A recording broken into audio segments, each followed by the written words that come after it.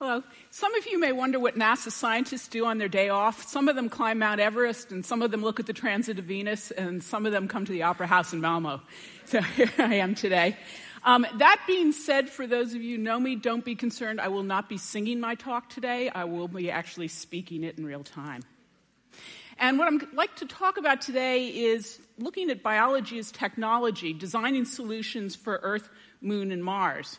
Now, I feel a little strange about the title because biology is, of course, the study of living organisms, and it's almost a no-no for an evolutionary biologist to use the word design in the same sentence because design implies that there's a designer, that there's some sort of force behind that.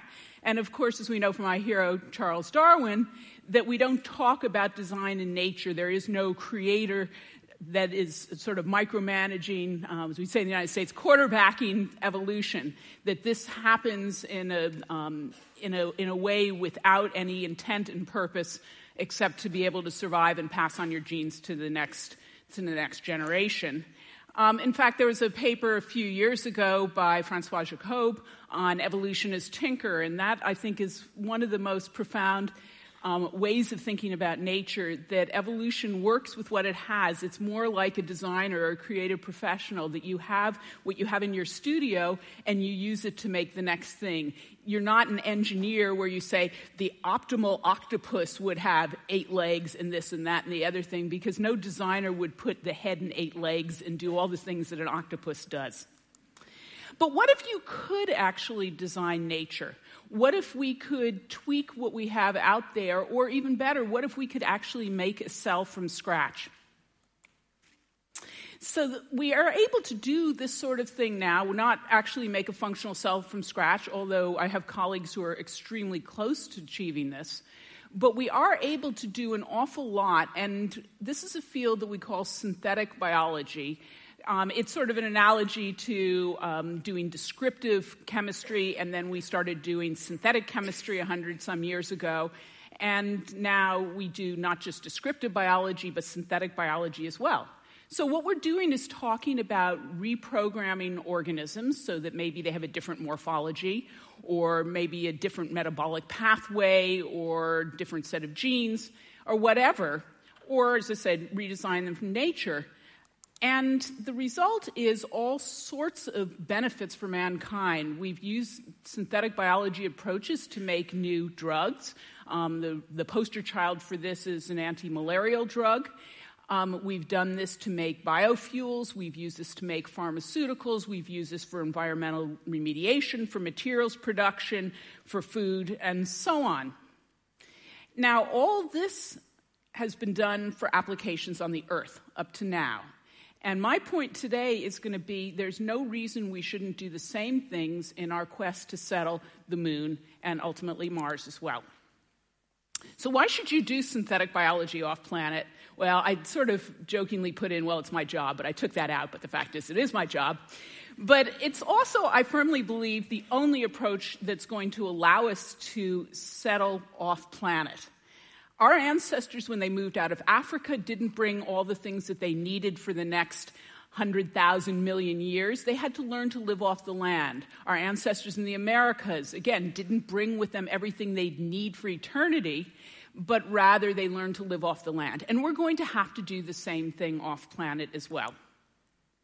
But there's another point to this that I'd like to look at a little bit more closely, and that is that I believe firmly that by looking at using synthetic biology applications off-planet, that actually is going to help the applications on-planet. And there are a couple of reasons for this. And here I've just put together a sort of fun comparison of concerns with Earth, Moon, and Mars. But let's focus on that column on Earth for the moment. Of course, there are always going to be environmental concerns. You don't want to have little frankenbugs running around disrupting the ecosystem. And you also have to, of course, worry about human health. But here's a very important one that I think probably resonates with a lot of people in this room. They're economic concerns. If you find a really cool way to make cotton in a vat in a warehouse in, say, Malmo, you may be now disrupting the economics of Indonesia, and the Indonesian cotton farmers, therefore, may feel the economic pressure to do something else, or whatever sort of political ramifications there are there. Further, there are questions philosophically about tampering with life, and I'll get to that a little bit more at the very end. But those are concerns on the Earth, and therefore you have to move a little bit more slowly because you have to worry about, all these downstream effects. Many of these go away when we start to talk about synthetic biology on the moon. There are no environmental effects that we need to worry about. No one's worried about zoning around, such and such a crater. We have instead a huge problem with upmass, which I'll talk about again a little bit more later. There are no political concerns. There are no philosophical concerns on the moon. The moon is dead. It's always been dead. Let's go for it. Mars is a little bit different. Well, I am repeating what's in the 1967 UN treaty here, so I'm on fairly firm ground here. Mars is a little different matter. The question is still open whether there is life on Mars or could have been in the past. And I think that there would be no greater tragedy as a scientist, and that's my other life as an evolutionary biologist, if there was an indigenous biosphere on Mars and we destroyed it, or we eliminated the possibility of ever discovering life 2.0. I mean, that would be an enormous scientific tragedy. So we do need to worry about actually protecting Mars from Earth-based life and vice versa in the remote chance there's something on Mars that would be infective on the Earth. Again, we have the upmass problem, which, again, we'll go into later. Not the same sort of political problems. Philosophical, a few of my colleagues are concerned, well, what if there are Martians, even if it's at a microbial level, do we have the inherent right to go take over their planet? But we can leave those questions for another day. So that being all said, let me give you an idea of the sort of things we're talking about. And what I'm going to do is try to give you some proof of concepts that we've been doing in my lab. I've been the faculty advisor of a competitive synthetic biology group of undergraduates through the iGEM program, International Genetically Engineered Machine Competition. So I'll show you a couple of proofs of concept that these teams of students have done and other people in my lab. But let me go sort of more into this question of what it's like going forth from planet Earth. Now, what you see here is a picture that was taken from the surface of Mars. And I love to show this picture because it really gives you an idea how far away it is from the Earth. Can anyone see the Earth in this picture? Good. Let me help you out here. There's planet Earth, okay? It's a little tiny dot in the sky.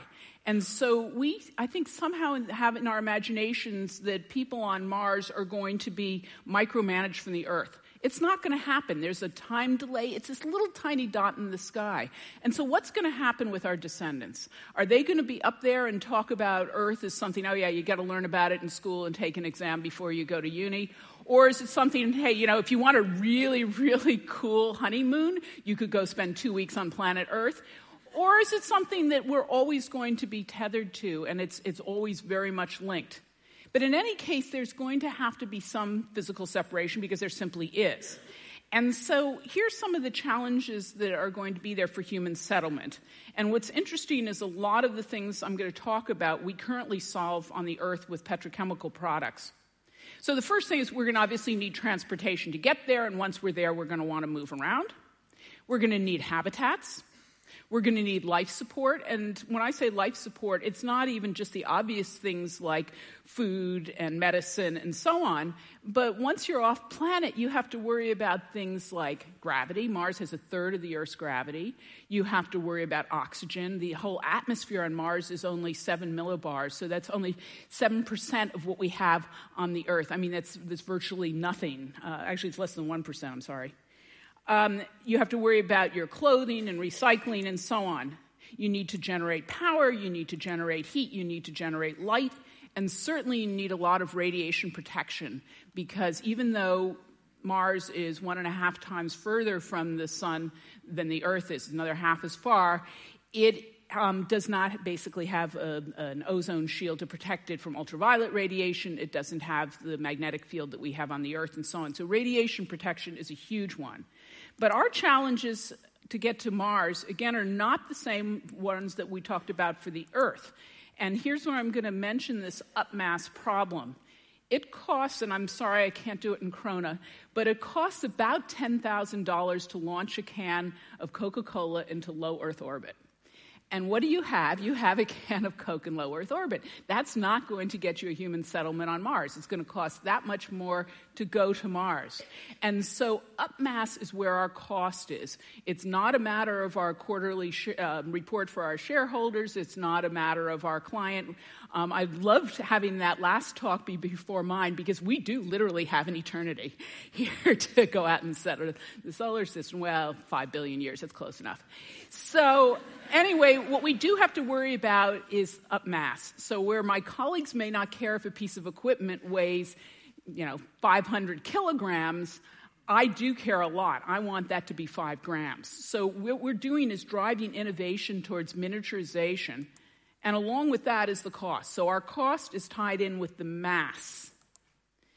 We also need to have good storage. We need to be flexible. And we need to be reliable because you can't get to Mars and say, oops, I forgot something. I'll just call Amazon.com because it just doesn't deliver on Mars. Not yet. Now, what's interesting is that I've been hinting at the fact that if we use the conceit of doing synthetic biology for Mars rather than solving Earth problems, we get around some of these local political and economic issues. And so I firmly believe that means that we can do game-changing work that will ultimately feed back to solving problems on the Earth. So what's the big idea about using synthetic biology off-planet? And I have to say, I've been selling this program. I started this program about 10 or 12 years ago, and I've been selling it back and forth to Washington. And this slide really comes from presenting to a bunch of people on the NASA Advisory Committee with their white shirts and their pencil protectors. And I thought I'd given them this grand vision and that they would be blown away. And the chair of the committee looked at me and said, well, so what's the big idea? And I thought, whoa, I already did that.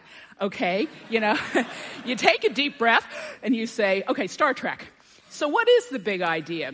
Well, we've been using biology to do chemistry off-planet for literally thousands of years. What do I mean? How many of you have had an alcoholic beverage or yogurt or cheese in the last, say, 24 hours or maybe even the last few hours? That's biology doing chemistry for us. There's no reason we can't continue to use biology to do chemistry for us off-planet. We use organisms for material production on the Earth that we then turn into things like habitats. How many people here are wearing cotton or wool-based things, or leather in your shoes, or sitting there holding paper that's made out of cellulose from trees? We use biological products a lot for material production. Again, I don't see any reason we shouldn't do that off-planet. We send digital information to make actually biological material now, which is something that we didn't used to do at all. We've broken that physical link. So we can do that off-planet. We can send information and make stuff there. We use biology for nanotechnology. Everything in our bodies has to be very precisely controlled. So we're actually super nanotechnologists. Anyone who's still awake today is not comatose. You're turning your chemical energy into electrical energy to run your body. And we could even make alternative biochemistry. So you have right-handed sugars in your body now and left-handed amino acids. Why not swap those? So here's an example of great biomaterials we use on the Earth. Here are the sheep with their wool and the trees with their wood and so on. But we're not going to take these sorts of organisms with us to Mars. Now, we're not taking sheep and silkworms and so on. But what we are going to do is take something like these. This is the baker's yeast that you use to make your bread or your beer in the West. And then we could use those. We can program those to make these sorts of materials, silk and wool and cellulose and latex and so on. So, for example, a traditional way that we do habitats off-planet, like the Apollo missions, was to just bring the habitat with you and you live in a tin can. Our approach is to use something like biological calcite precipitation or even fungal mycelia, the parts of fungi that are under the ground, this root-like structure that lives off of really literally garbage. And we've been able to take some of this mycelia, put it into molds, and start to make bricks, Let me give you an example of a brick that my students made this summer, and therefore move on to habitats. Others on the earth are using this for imitation leather and other sorts of products. Metal extraction. We've done some proof of concepts where we've engineered organisms to very specifically bind metals from either used electronics or from the Martian or lunar basalts. If you want to know what sort of metals a human body can bind or use, take a look at the back of a vitamin bottle. And so here's an example, a cartoon of what we do, where we've got the metals attached to the flagellum of a bacterium. We've even played a little bit with making exploration platforms, like making a biodegradable drone. And look up biodegradable drone. That project went pretty viral. Or a bio balloon. You could actually do this kind of thing. But design is very much specific to the environment you have, and so are organisms. So how are we going to take organisms into these very different environments? And for this, what I've suggested is we use biology to make a synthetic extremophile, an organism that can live at the extremes. And we've done this with a group of students. They call it the Health Cell Project. And here are these fun students to remind you that I really do have a team of great students behind me. So let me give you final thoughts. Biology is technology, designing solutions. Well, designing, should we do this sort of thing? And I would like to present to you the idea that we've actually been designing nature for literally 10,000 years or more. Everything you eat has been domesticated. None of you, I bet, have a pet wolf. Many of you may have pet dogs. You don't eat teosinte, you eat corn. So we have actually been designing nature for quite a while. But what I'm talking about is now going and doing it in a very surgical, precise, and actually, I would say, much safer way. And then we could talk about what actually is natural, but I think we'll leave that for another day. And with that, I thank you very much for your attention.